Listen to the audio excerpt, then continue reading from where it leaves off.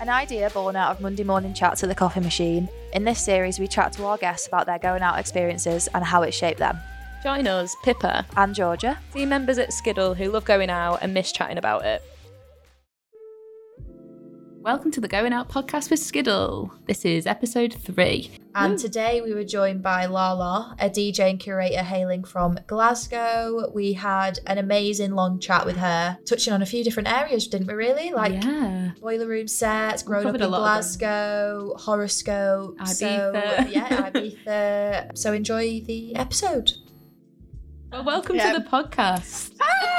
Lala, DJ, promoter, curator, originally from Scotland, did a bit in London that we talked about just before we hit record on this podcast.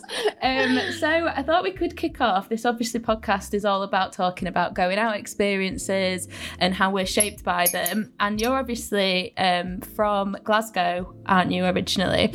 And I just thought we could kick off talking about what your first nights out in Glasgow were like and how that kind of compares to London. Obviously, there's loads of differences between London and Glasgow, but it would be cool to hear from you firsthand what you think the major differences are. Well, I mean, it's like small fish, big pond would be like the first. I mean, I'm from Glasgow. I think that you'll probably be able to pick that up from the interview.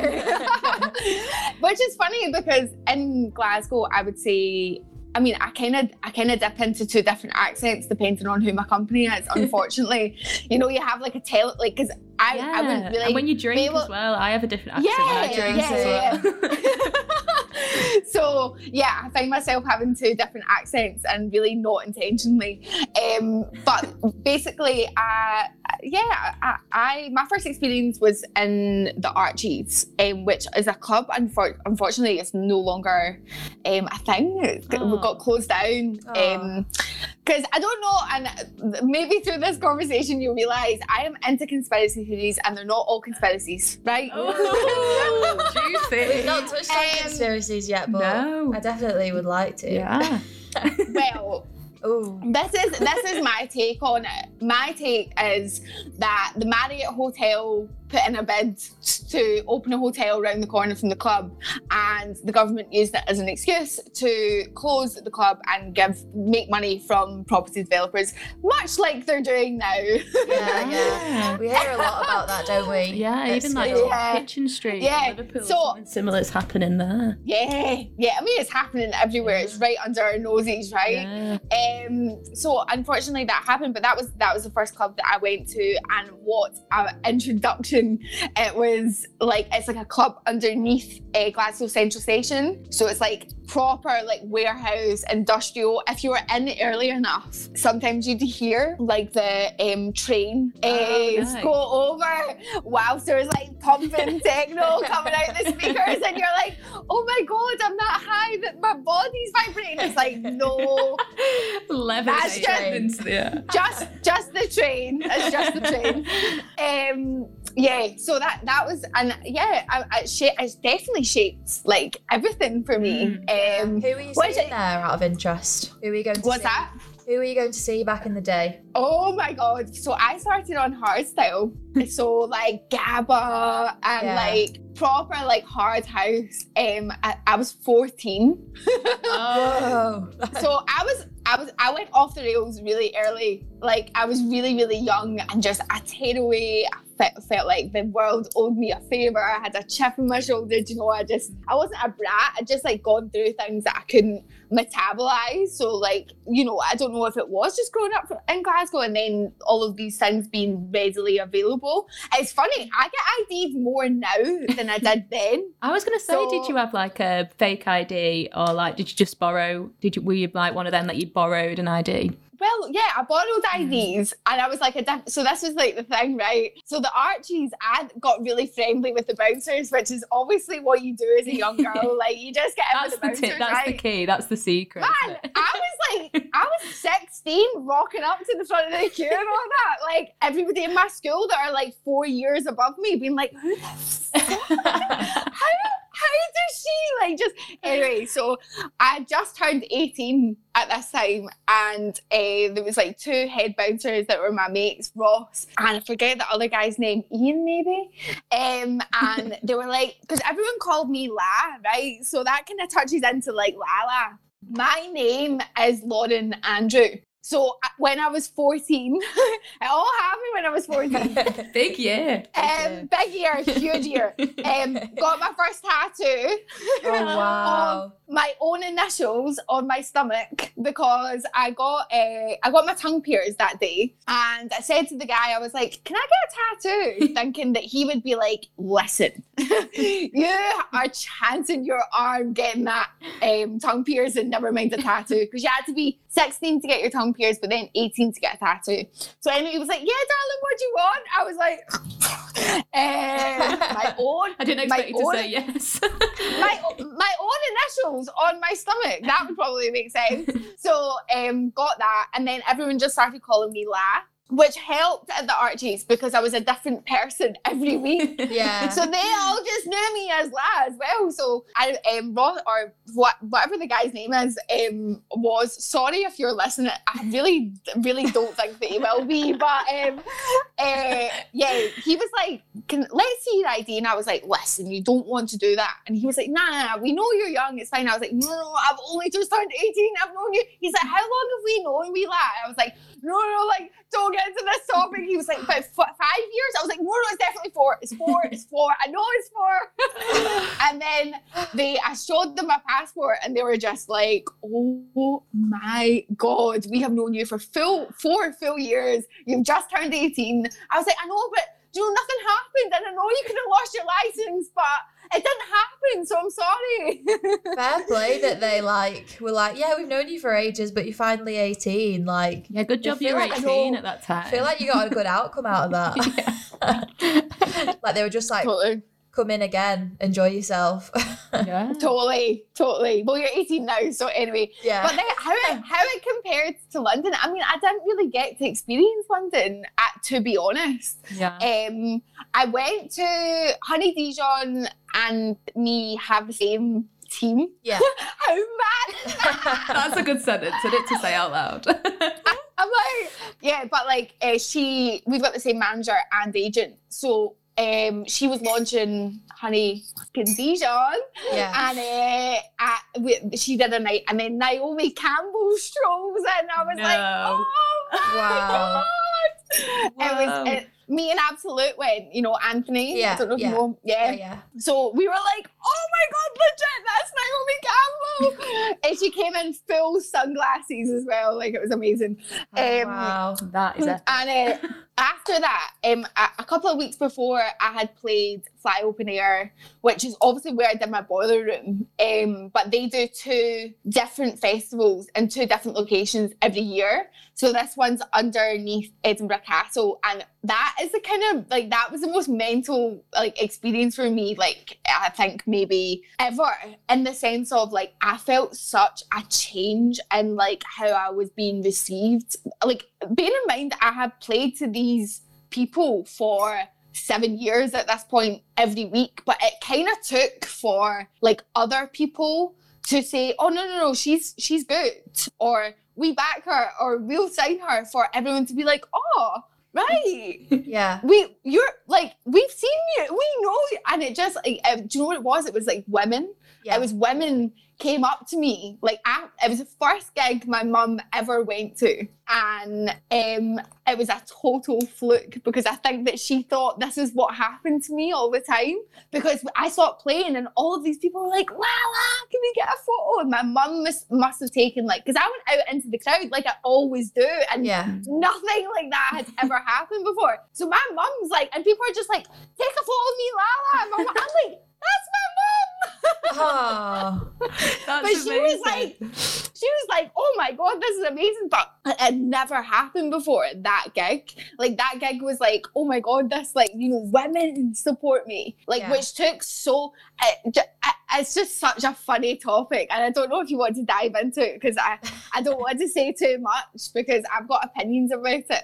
I just think, like, as much as, like, we have this, like, inclusive, like, what could be this, like, no bigotry, no, like, discrimination space, like, free, awesome, amazing space, it just isn't always like that, as much as it's because what's your experience of that as, like, a woman DJ? Like, well, I feel on the outside of everything, because, like, in my scene particularly, like, I think if I didn't wear makeup and I, like, dressed a little bit more like a like, I don't even know, like, what, like, the expectation is, or, like, what people, like, would be more accepting of. But my experience was, the assumption is that, oh, she's somebody's girlfriend, or she shagged somebody, or, like, do you know, like, that. It was always that treatment. And, like, even when I ran Subclub, man, I was paying those DJs, like, fees. I was in touch with the agent. I picked them up from the airport. Like, it was still, if Subclub had something to ask me, my business partner, it would be him that would be asked, not me. Yeah. Even though the money was coming from my bank account, like, it doesn't matter. Like, and I think the fact that I used to model, which has been a bit of a funny one, because I gave up so long ago. I mean, I was like 21, I think my last shoot, like, paid job was. Yeah. But I knew from the jump, because I've grown up in this scene, how much harder it would maybe be for me to shake that. Yeah. And become or to be taken seriously as, like, underground DJ. So I think the assumption is that it helps you, or somebody's, like, you know, shagged you and then given you your career. Man, even when I played Circoloco, which for me was, like, that was my dream from the word go. Like, I just never, ever in my life thought I would be playing at DC10. Like, in the main room, 2 people before Carl Craig, like, what the hell? It was me, Sylvie Lotto, then Carl Craig. Like, what the hell? Yeah. So, yeah, and it was, like, 11 o'clock at night, New Year's Day. Like, it was just the most insane experience. And then Antonio, that runs Circoloco, man, like, it's been going for, like, 23 years or something. Like, it's, like, history. Yeah. Like, that place and what they've created there, and the longevity and how respected it is. But he didn't speak to me before. It's him and another man. I forget his name. Maybe you can cut this bit out so I don't get into trouble. But he was so welcoming, and, like, rolled me a joint, like, as soon as I got there, and he was just like really warm. Whereas Antonio, like, it was almost like, I don't know if this is intentional, but I kind of had to play first before he was gonna say hi and welcome. Yeah. So he was, like, behind me when I was playing, and then after we had this amazing conversation. So whenever I imagine his presence is kind of respected there backstage and stuff, and, like, people watch who he's talking to or whatever. So they saw that Antonio had been speaking to me for, like, a length of time, and they came up and they were like, "Oh my God, you go out with the head bouncer." And I was just like, of course I do. Like, of course I couldn't be a DJ. Yes. Like, of course I just have, even right now, I have to be somebody's girlfriend. Like, that's it's ridiculous. It's annoying. It's annoying. I bet. Yeah. Especially like having to deal with that on an ongoing basis when you're trying to prove yourself, but you have to, like, work extra hard. Like, what do you think, like, needs to change? Like, is it attitudes more, or so much? Well, I think if we're going to call it an inclusive place, then it can't have any barriers. Like, I think that the people that are from any walk of life need to be included. You can't want this inclusivity but then exclude people yourself. I think that, like, it would help if women, like, for me, my whole thing is everybody can eat, everybody can win. Like, it doesn't have to be this, like, man, like, like, and I think it still is with women. And it's like, if you don't, you know, fit into what they consider to be underground, and, like, you have to look like this to have taken music seriously, it's like, that's not inclusive. That's not Like, that's not being a feminist. Like, that's not whatever, or supportive of women, or, by the way, I'm so sick of talking about it. Like, I'm so sick of thinking about it. I get stressed, like, I've got boobs and, like, you know, it's like I have to cover them up and, like, I know I don't have to, but, like, if I show them, I feel like I'm being too sexual. If I don't, I feel like I'm conforming to what people, it's like this constant push-pull of, like, trying to find a happy medium. I think basically in lockdown, I've just learned to like myself a little bit more, so I kind of care less about stuff like that, but I'm still very aware of how much it's affected me up until now.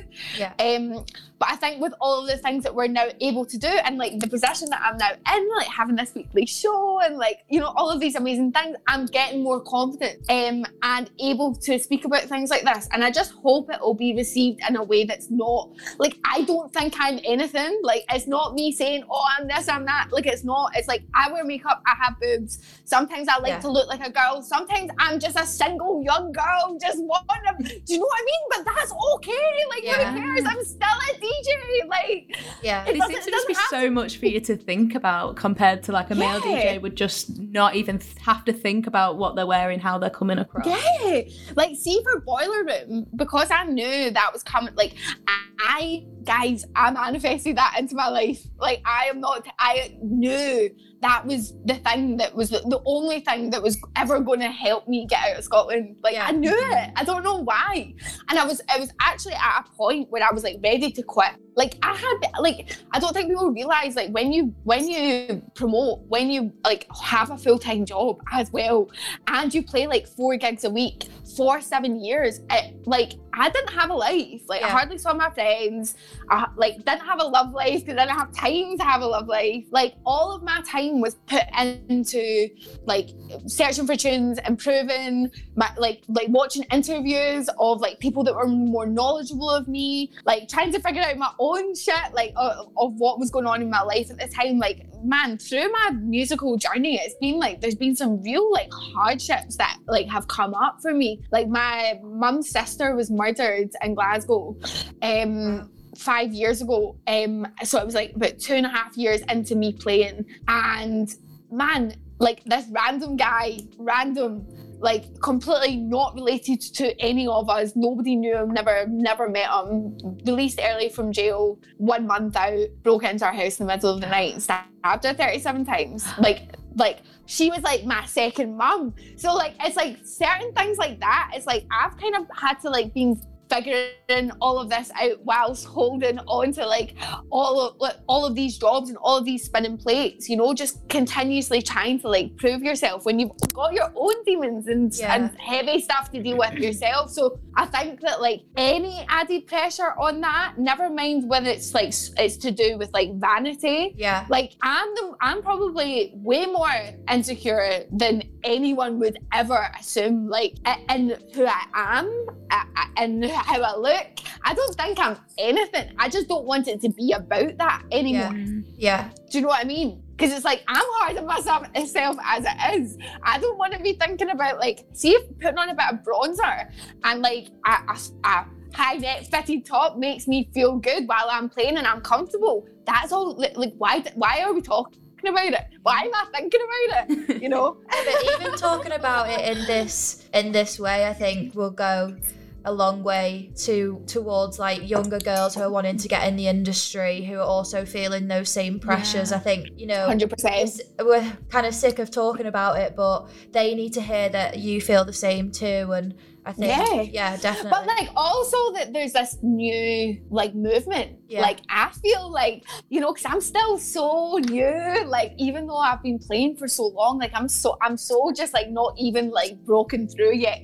But like just to even know that there's like women who are ready to support, like, and like really, like it doesn't matter what you look like. It doesn't matter where you're from. See if you're passionate and like you really work your ass off, people will help you. And I am one of them. Like if you are a woman, if like my DMs are always open and people can vouch for me, I do reply as much as I can. I've not even got that big a platform, but I think that that's all I hope by speaking about things like this or anything in general, is just to like to take away this kind of like hierarchy and like harshness, because I've just like shagged my way somewhere. That is still like the attitude that I get from some people in Scotland, and I think that that's wrong. Yeah. But just being like, because I would hate for, because I think like not knowing and then experiencing it and thinking it's all rainbows and like, you know, butterflies, and like it's not, but there are good people, and there are people that will help you and welcome you with, or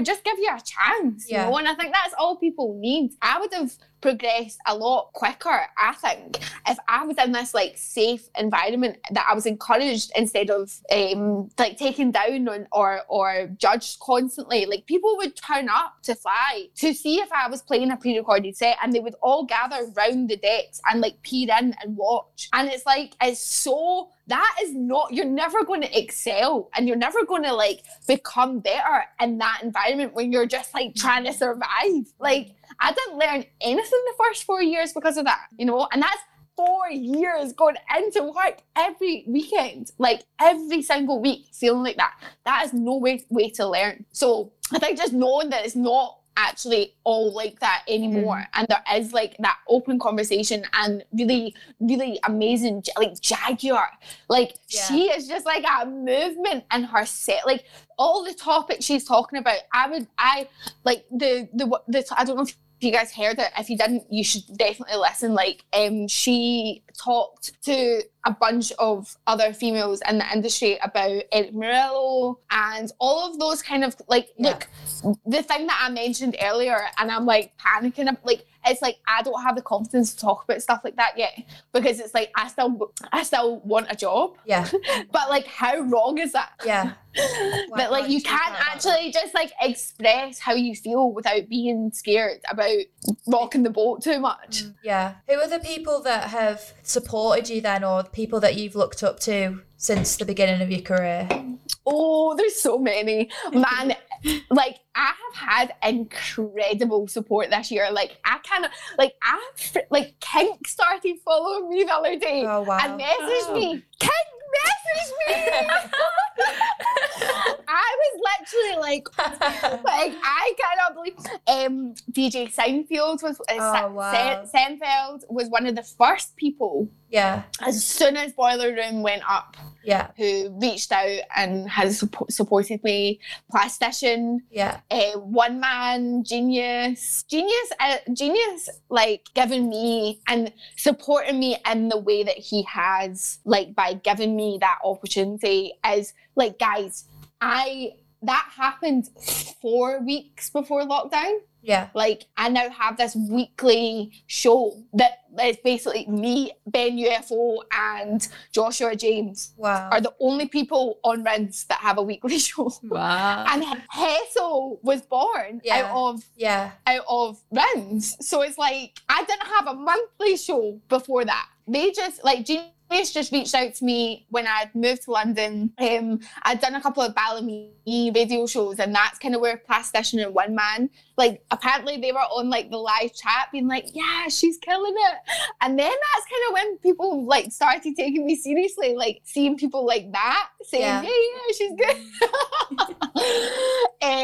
And then so I don't know how he found me or whatever, but he just DM'd me and was like, hey, I know that you were on Big Mizzy's show, but do you want to come in and do your own show? And I was like, yes, sounds. And he was like, do you want to meet for a coffee before? And I was like, because I screenshotted it to my agent Jim. Do you guys know like anyone at do you know Jim O'Regan? No.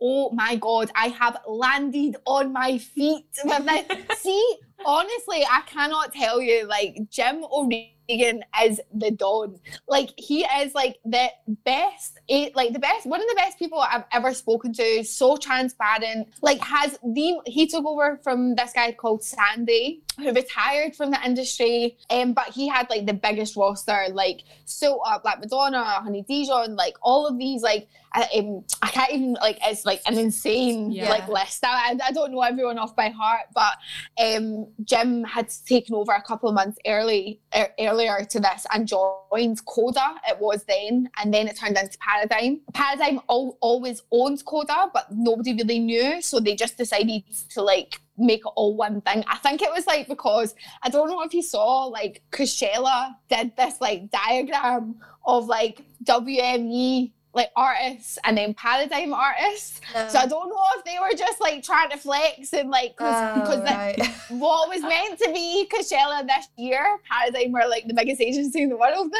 So I don't know if that has like, if it was like a competitive thing or whatever, like, okay, now we're ready to take over. But like it was like the most insane thing. Like, why would you want to sign me when you have all of these people like who are like I just didn't get it. Where like he found Leon Vinyl.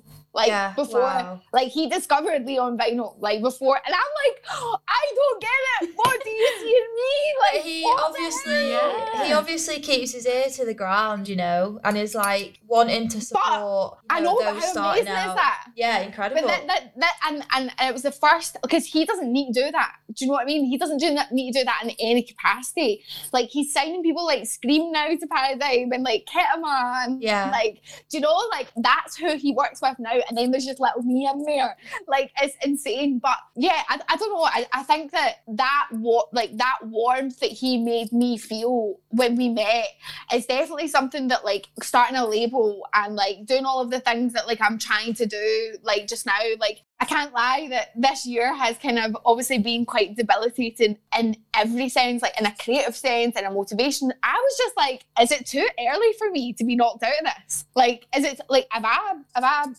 still going to have something to go back to? Because it just started, you know? And I felt like all of the stuff that was going to happen this year would have really cemented like what would have happened after. Like I was playing at Glaswegian and I had a residency in Italy. I was playing like 12 weeks in this club called Circoloco, which is like, it looks like the Louvre in Paris. Wow. It's like a glass pyramid, and like Sven Vath and all that like used to be residents. So like it would have like, see if you speak to Italian people and you're like Circoloco, they're like, oh my god, like it's like fabric, like in Italy, kind of like, which is, by the way, this will happen in this conversation. I will finish like whatever I started. Takes me back to the Honey Dijon topic when Naomi Campbell walked in. No, at Fly Open Air that year, I met oh my god, I've totally forgotten his name. Now he owns Soma, Dave Clark, that owns Soma Records. Soma Records is a Glasgow-based label. Yeah, they signed Daft Punk's first album. Wow. Like, but then they've gone on to like do the Slam Tent at Theme Park. They like do Pressure at the Archies, which is obviously now no longer like a thing. Yeah. But they do Riverside Festival. Like they're all over, and they look after like Slam, and they have a school, and they're just wicked. So Dave Clark used to come down on a Sunday night to Sub Club, and we'd have a whiskey, and he still never bloody gave me a gig for 4 years, even though he came down and knew I was running that night. He still never gave me a gig for 4 years. He was like, lad, we'd actually go to Fabric in a couple of weeks. Slammer playing the 25th birthday with like Midland and blah, blah, blah. And I was like, oh, I've never been to Fabric. And he was like, what? You've never been to Fabric? Like, well, come with us. So I turn up at the Standard Hotel to meet Dave Clark and all of like the guy that designed the Standard Hotel, which was actually another Scottish person. I'll just add that in there. So we then, of course, we all headed to Fabric. But can I tell you, like, I watch interviews for fun because I think like it helps me understand myself a little bit better sometimes when people explain, even if like I can't relate, it helps me having an opposing opinion about whatever they're saying. But I was watching the Midland Between the Beats on Investment Advisor, and like I knew his name was Harry, and I knew like what his husband looked like from this documentary. So we're backstage, and Midland walks in, and I'm like, do I call him Harry, or do I call him Midland, or do I call him Sir, or do I bow, or like I'm like, I need to go home. And I just left. I just left. So I was like, I cannot handle this conversation. I think I would have been like, I love Play It As It Lays. I'm such a fan. Do you know in the documentary when people were coming up to me being like, oh, that's it. He's just like, play that song, and he's like, I don't want to play that song. I know. I was just like, I'm just going to fully have my spit in my mouth here, so I'm just going to leave before I do that. Before I say anything. So when did you start getting into DJing? And then I know we've kind of surpassed that point, but what is it that got you into it? Because obviously you've seen both sides of the coin, being a promoter, booking artists, going to pick them up from airports and all sorts. Yeah. But what is it that actually got you into DJing? And what was your inspiration? I think like what we were saying, my first experiences of going out. I know that house music has become popular over the last kind of couple of years, and it's now like become this huge industry. But when I was first getting into it, now I'm 28, guys. It's been 14 years, of me seeing how the industry has changed. My taste has developed.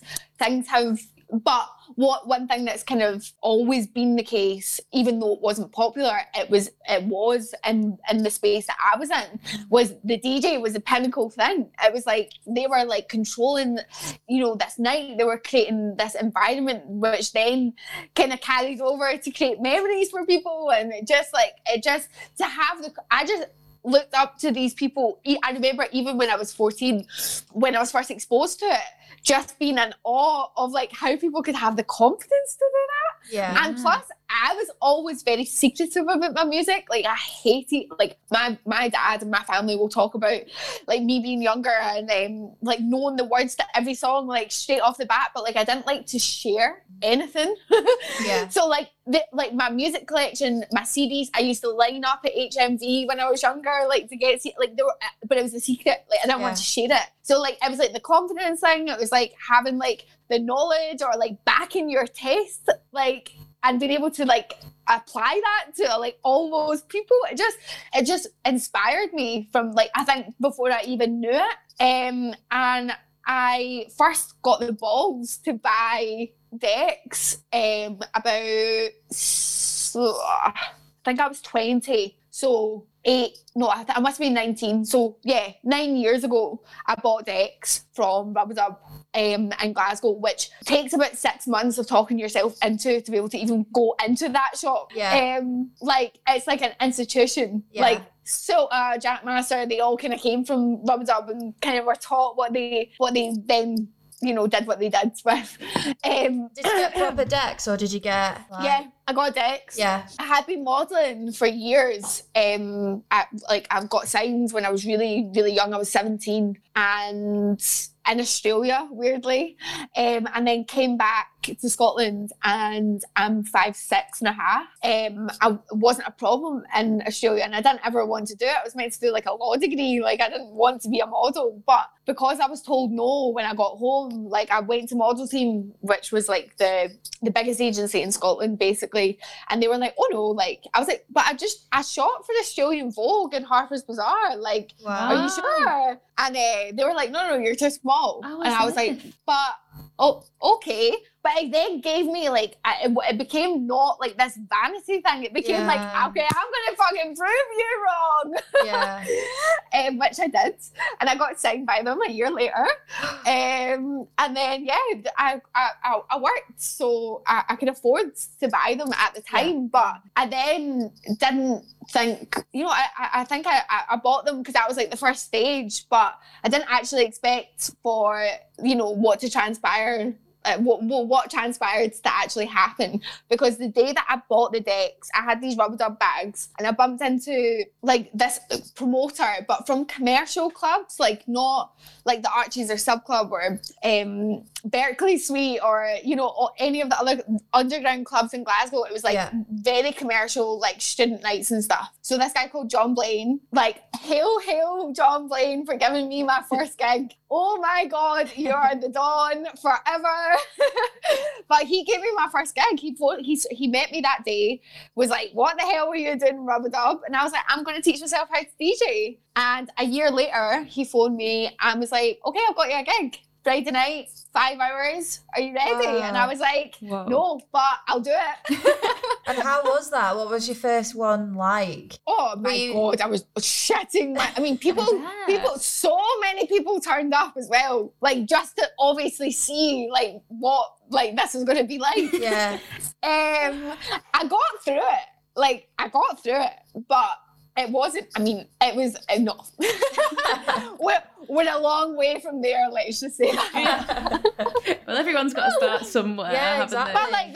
But that's the thing, that's the difference. I reckon the first one's the hardest as well for you. But it's like about having the balls to embarrass yourself, because like you're not gonna like even if you have been playing in your bedroom forever, right? There's a big difference between getting up in front of people and people being there in front of you than being in this safe environment where you can make mistakes and you can do it better next time because you've learned something. Like, that was me on the job.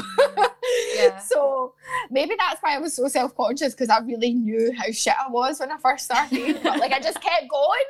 I was like, I'm not giving up. I'm not, because if I stop, I'll never be able to start again. So I'll just keep going. Yeah. And then did you get, what were the crowds like in there?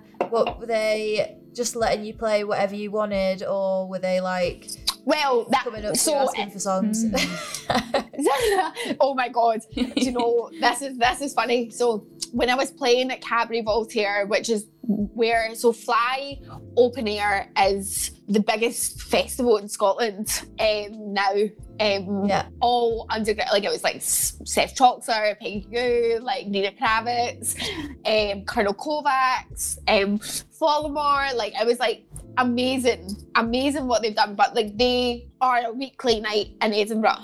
Which is, I've been with them from their beginning, and I've obviously been a resident for basically the whole time that I've played. I think I got my first gig at Fly the year after I started, which then transpired into a 7-year residency with them. Yeah, wow. But Cabaret Voltaire is like a cave. Like, oh, I've got so many stories, man. But I'll stick to this one. So, fingers crossed, guys. Fingers crossed. So, basically, they've got an upstairs and a downstairs, and downstairs is like the main room and room 2, and upstairs is the cafe, which is like, see if you can get the cafe going, like, you're a DJ, right? Because it's got one speaker.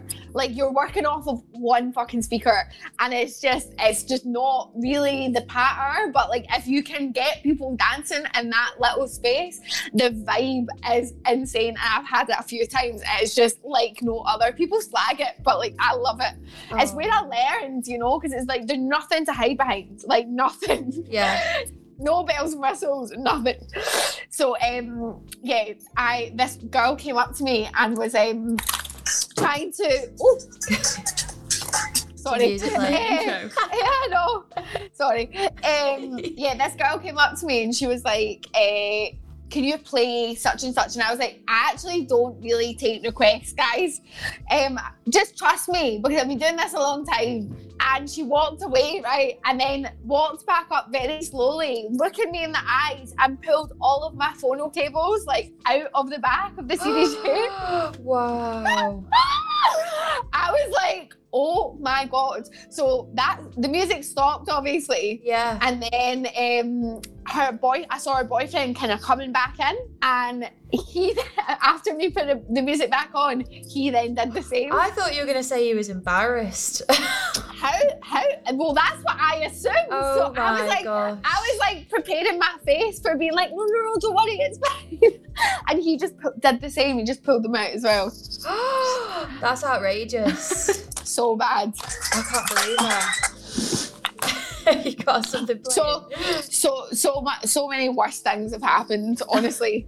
Like at New Year, oh my God, Caval decided to create a new green room, like up the stairs, where the control room for the whole nightclub is, where there's exposed equipment with people at New Year. Oh dear. So I'm playing the bells in the main room. I'm playing Circoloco the next day. It's my first gig outside of the UK, and I'm playing Circoloco the next day. I'm so fucking nervous, and anyway, think this is going to be a breeze because I've played in this club my whole career.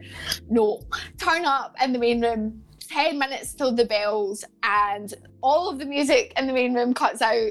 None of the speakers are on, but all of the speakers everywhere else throughout the club are on. And they couldn't figure out what was going on. So everyone was running about for 25 minutes until they figured out that somebody in the green room had fallen into the exposed bit of kit and turned off only my speakers in the main room for 25 minutes. Oh no. During the bells. Oh God. See, sometimes during my Q&As, like on Instagram, like people will message me being like, what was the worst thing that's ever happened to you? Was it that time at Cat Ball when the music turned off at the bells? I'm like, actually, yeah. Yeah, definitely top 3. What, and the people that messaged you were people that were there? We're there. Yeah, they were like, we travelled down from Aberdeen to see you, and then we didn't actually get to see you, so hopefully next time we can actually see you play. I'm like, oh gosh. And when you speak of like Circoloco, that being your first gig in Ibiza, what if No, it was my first gig outside the UK, full stop. So like, have you experienced Ibiza prior to that? Yeah. So I mentioned, obviously, that like the tragedy that happens to my family. What I did, because she was like my second mum, like she was like the person that kind of pulled me out of that tearaway like childlike mind into being a woman.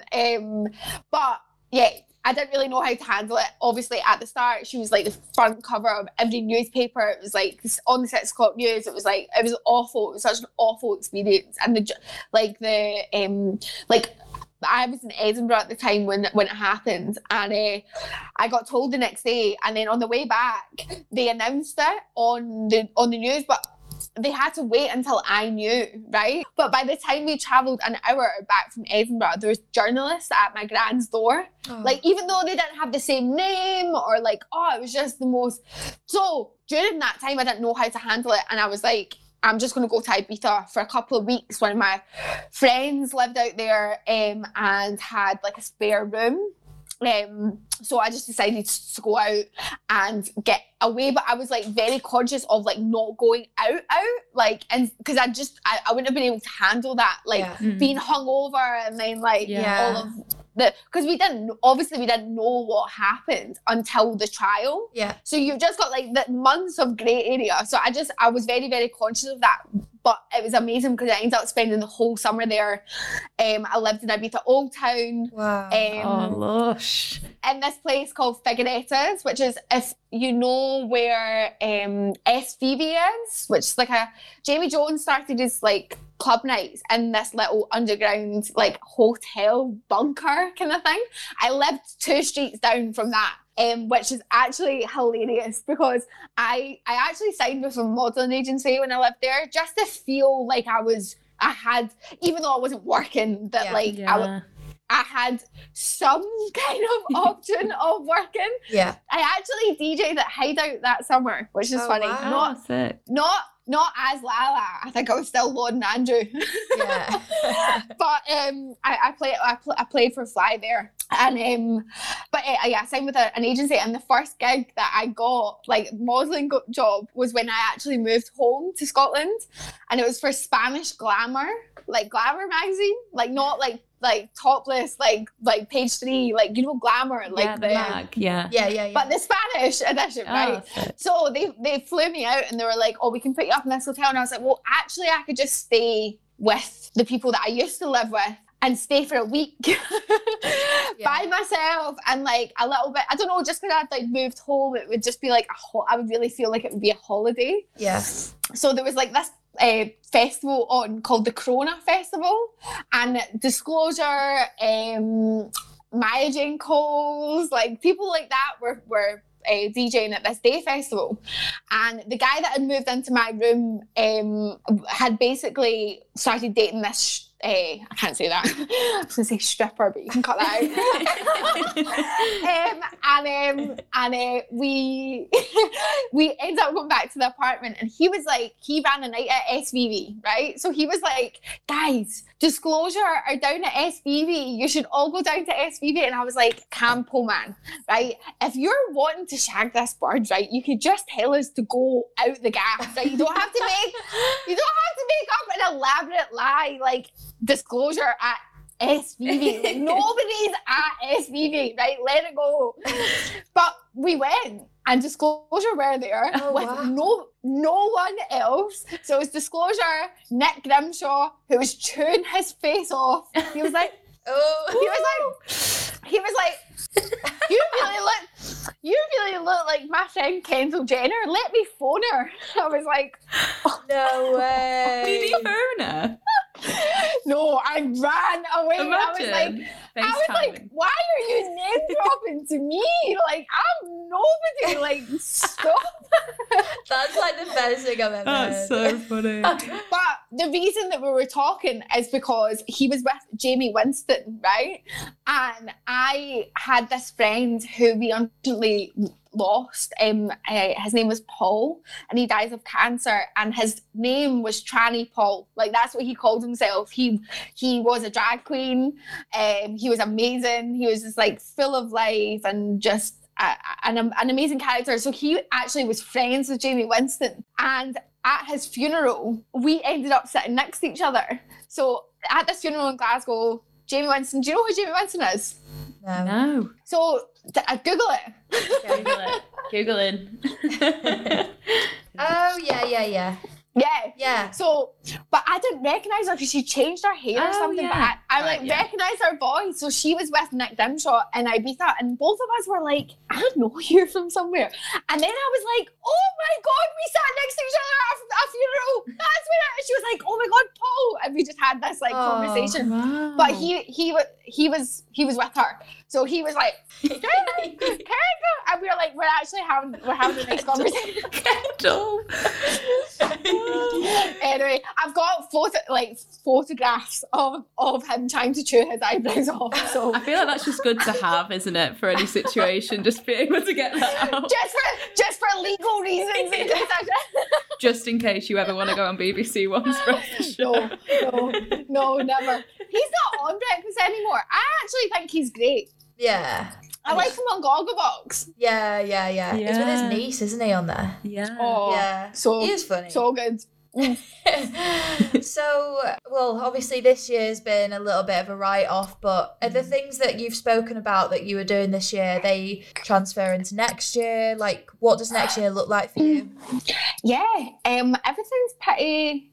Man, guys, I'm just lucky that I have an amazing team, and I'm lucky to have been given Rids. We can finish that conversation off now as well. Yeah. Let's round that off.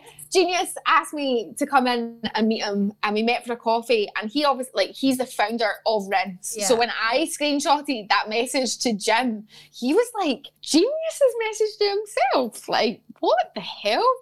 So I didn't think anything of it. Met him, we chatted. He asked about my story, just asked like about my opinions on things, and we just had a chat.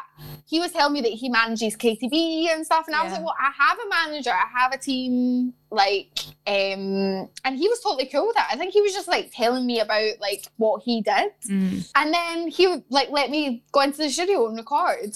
Little did I know that was never planned. I don't know what his plan was. I don't know if he knew that he was going to give me a weekly show before. I doubt it. I don't know what happened. But what happened was Emily phoned me a couple of days after. She runs the studio, and she was just like, hey, so I have a question. Do you want to be a weekly radio? I was just like, a weekly show? Like, what are you talking about? Like, does anyone even have a weekly show apart from Ben UFO, and then obviously Joshua as well, who's like an XOYO resident. He's wicked. Yeah. And I was actually so nervous when Genius first asked me, because I had obviously just moved to London fairly recently, and Joshua had actually, we'd ended up speaking and meeting for a coffee, and I was like, oh my God, you have a weekly show on Vince, like that's insane.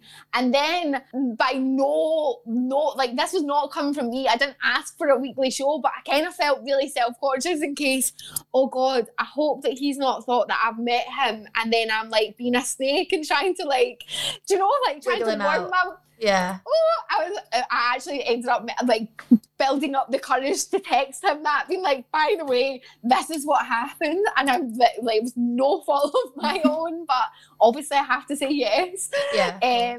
But yeah, that's how it happened, and that's been like the most insane blessing, because I think it's helped me stay engaged. If anything, maybe, I don't know, like I feel like the show's done really well, and like it's going from like strength to strength. Like we had Sama on like 2 weeks ago. She is like one of my idols. Like I don't know if you know who she is, because to be honest, see when I was like before Boiler Room and stuff, when I was still figuring out who I was, I just didn't pay attention to like what anyone else was doing, and it wasn't out of like ignorance or like, I just had to like figure out myself. So I didn't really have my finger on the pulse with like who was cool, and like even what we were talking about earlier about like supporters, and like when Seinfeld, like I knew his music, but I didn't know who it was. Yeah. Like, do you know what I mean? Yeah. Whereas now, because we've connected, like I know obviously who he is, and I could tell you like out of a crowd what he looks like. Whereas I didn't have my finger on the pulse like that before. So Ben Turner that runs Graphite, he looks after like Pete Tong and runs IMS. Yeah. He's another really early supporter of mine, which is insane. Yeah. He booked me for IMS, which is obviously, like I used to run up Dalt Vila when I was like living in Ibiza. That was like my route. Yeah, like I ran up the castle. That's surreal to them. So and it was, I have this really weird thing with the sky. Like, I don't know if you are the same. I'm dead spiritual, like, and I really believe in like stupid, like, and by the way, people that are like angry about like horoscopes and people that are spiritual, it's the least harmful thing in the world. Please calm down. Like, if it helps me get through my day, please. I believe in. Me and Pippa talk on our drives about like manifesting. Yeah, I was interested the list I've written and everything. Can I be added into your group chat then? Yes, let's manifest everything. Yeah, I believe in that. I think it's, and I love horoscopes and like all of that. I just think it's great. Yeah. Have you got the app called The Pattern? Yes. Oh my God, it's insane. I've just got that co-star one. It's been a bit awkward actually, because the pattern, obviously you put in your birthday details, don't you, and then it says like how much of a match you are technically, and I did it with one of my friends and it came up that it was like we're very different people, and we were both like, oh, that's not the outcome we wanted. But we are very different people, but in the best sort of way, when you've got like an opposite friend that like totally. What horoscope are you? Cancer. Cancer, nice. I'm an Aquarius. Oh, are you? Yes. I used to go out with a girl. Yes, there's another thing that people are very shocked by. I remember saying that, and like in a studio being like, "Oh, I used to go out with her," and they were like, "What?" Like, yeah. No, but I used to go out with this girl, and she was an Aquarius, and oh my God, was she mental? How is that? Yeah. Well, for someone who like, she's like, it's very hard to work. Like, I like to work people out, and like, I like to know what people are thinking, and I'm quite insecure and need like reassured and stuff. And like, Aquariuses, like, I don't know, in my experience, are in their own shit. Yeah, that's like I've seen that before, and I don't think that's me. They're like emotionally detached, and I'm like, really? Is that meant to be me? Because I feel like I'm almost too emotional about everything. But like, she talks shit about cancers anyway. She says she says that we're like manipulative. Like, cancers are manipulative. Which, by the way, my aunt and my mum are both cancers. and we're so different. Oh my God, if I was anything like them, I would be laughing. Like, they are like angels. Like, they are actual angels. I never believed in any of it because I was just like, I am nothing like them. But when I started to understand like my rising and like all of the other things, it made way more sense. Yeah, it can literally change from the time that you're born, can't it? Like, you can be completely different people even though that you're the same sign. I hated when they announced the other week, well, the other month now, God. that they were I knew you both are kicking off before I even said it. I went from a Taurus to an Aries. I was like, that's not even Capricorn. Me. No, I think it should just be from anyone that's born from now. Yes, totally. Yeah. That's it. That's the law. Like, and that is it. That's final. That's so Taurus of me because Taurus are really stubborn. So structured. I have so many Tauruses in my life. Yeah. So when's your birthday? When's Taurus? 27th of April. So like just a Taurus. A bit of May as well. Okay. No, I've got a lot of Tauruses in my life then. So yeah. I feel like the Taurus is the structure loyal, that you need. Though. Yeah. So loyal. But see, loyalty to me is like the biggest thing ever. Like, we can't be friends if you're not loyal. Oh yeah, me too.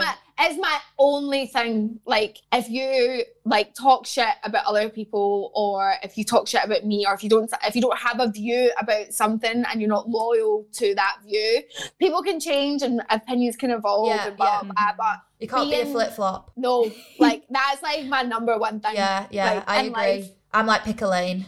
Yeah. No, I pick a fucking lane. Yeah. That is what I say. I like pick a lane. Yeah. That's all the time. You're probably like, pick a lane. This conversation has been so all over the show. We actually had notes and we've just not gone through the notes all. It's been fun. No, this lesson learned. This has been a great podcast episode. I feel do not invite a chatty sponsored person that's had 3 coffees. We say this every time, but our fear is we get someone who doesn't want to talk. And we're you know what I mean? like, and we're just like dragging things out of them. Just don't do a bloody podcast. Yeah. Surely. To be fair, we've had some really good luck so far. Yeah. Good. So next year. Are you going to be doing your Italian residency? Hopefully. It's Glasgow. weird because in Italy, like you need like a different agent to be able to operate. Oh, really? They are. It's like mafia. They're like, no, we run this. No, we run this. Yeah. So luckily, I have an amazing. I have an amazing agent called Alex. He is the one that booked me for Circoloco. So he's basically running Circoloco as well. Yeah. He's doing all of the programming for it. So he looks after like Seth and loads of different people in Italy. So hopefully that's still going ahead. I've been booked for IMS again, which is insane. Which Skiddle is sponsoring actually. So we'll see you there. Oh my God, I swear to God, this year I was going to play IMS and then Circoloco on the Monday. So I had the gig at the castle on the Friday and then actually playing Circoloco again on the Monday, which is rare for 2 promoters to agree for that to happen. So I was going to go out for a week and like rent a villa, have all of my mates over. Well, next year it's going to happen. It's going to happen. Oh guys, I so hope we get to meet one day. We will. This will be ace. Skiddle was planning a whole big trip over to Ibiza. Okay, but good. Good. I have to say, I've been following you for a while now, like because so this is great. This is like amazing for me. Yeah. But like I always like steal the songs off like your Rinse FM. Your Instagram lives that you post, and I'm like, me and my two like closest friends who like love going out. We like send each other tunes and stuff. Like we've got a little group chat for it, and I always steal the ones off your Rinse FM list and just be like, that is the biggest compliment ever. Thank you. I'm really looking forward to seeing you. Watching at you Glasgow as well. Yeah. Yeah. Man, I hope I live up to your expectations. No, you will. I've watched The Boiler Room, so Just yeah, as long you as will. the speaker doesn't go off, then we'll be fine. Yeah, as long as no one's pulling out the cables. Yeah. Well, do you know, I'll send you the EP that's out on Friday as well. Let me, ping me your emails and I'll, or are we in that thread? Yeah, I'll ping it over. Yeah. Because Ketama's done the remix and it's insane. Yeah. Oh, exciting. Oh, amazing. Well, before we stop, we have a question that we've asked everyone, all our guests. So if you could go out anywhere with anyone, who and where would it be? Like, COVID doesn't exist as well, so like you've got, actually you can pick dead or alive people as well. Yeah. So it's like, Stop. so the way is it. endless for this. Almost too much choice though.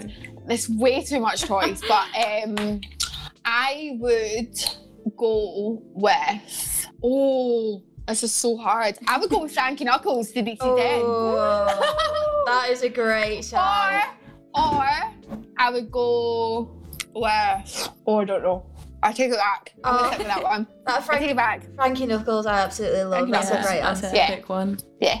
Pick his brain. Yeah. Oh, great answer. Well, thanks so much. I've got a gift. Right, can we say goodbye and then I've got a gift? Yeah. Of course. Okay. Well, thank you so much for your time. We love chatting to you. This has been amazing. Yeah, we're super excited to see what you do. Yeah. Next year, thanks, guys. And well done for smashing it, girl. Rinse FM. I haven't smashed it, but You have. hopefully I will. You really will. I think we've got a question from Rich over the headphones. Yeah, Rich, what are you saying? I'll ask you in a minute. Thank you so much. Thank you, Lala. Thank you. Okay. Thanks for having me. Thank you for listening to the Going Out podcast with Skiddle. Don't forget to like, rate and subscribe wherever you hear this podcast. Thank you.